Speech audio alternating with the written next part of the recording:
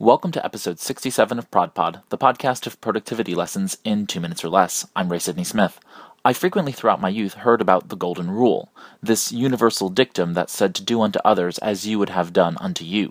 Of course, this adage, also known as the ethic of reciprocity, dates back to the ancient Babylonians, and likely even before that.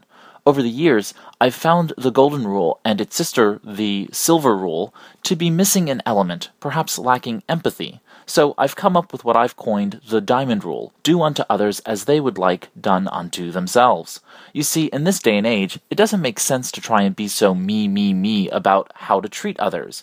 We can learn so much about others so quickly today. There's Google, Facebook, LinkedIn, and gasp, asking the person how they'd like to actually be treated. One example of how I apply the diamond rule is by tracking how people with whom I interact actually want to be communicated.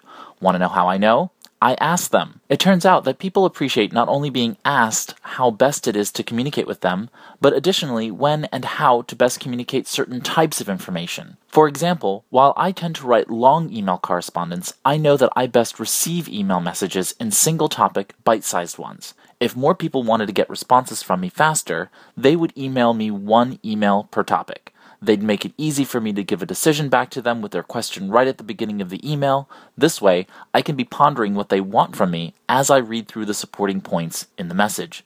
How do you best like to be communicated, and when, and in what format? How can you be a better communicator by making it a practice to ask others? Where else can you apply the diamond rule? I hope you've enjoyed this episode of ProdPod. This is Ray Sidney Smith, and thanks for listening. Here's to your productivity success in 2 minutes or less.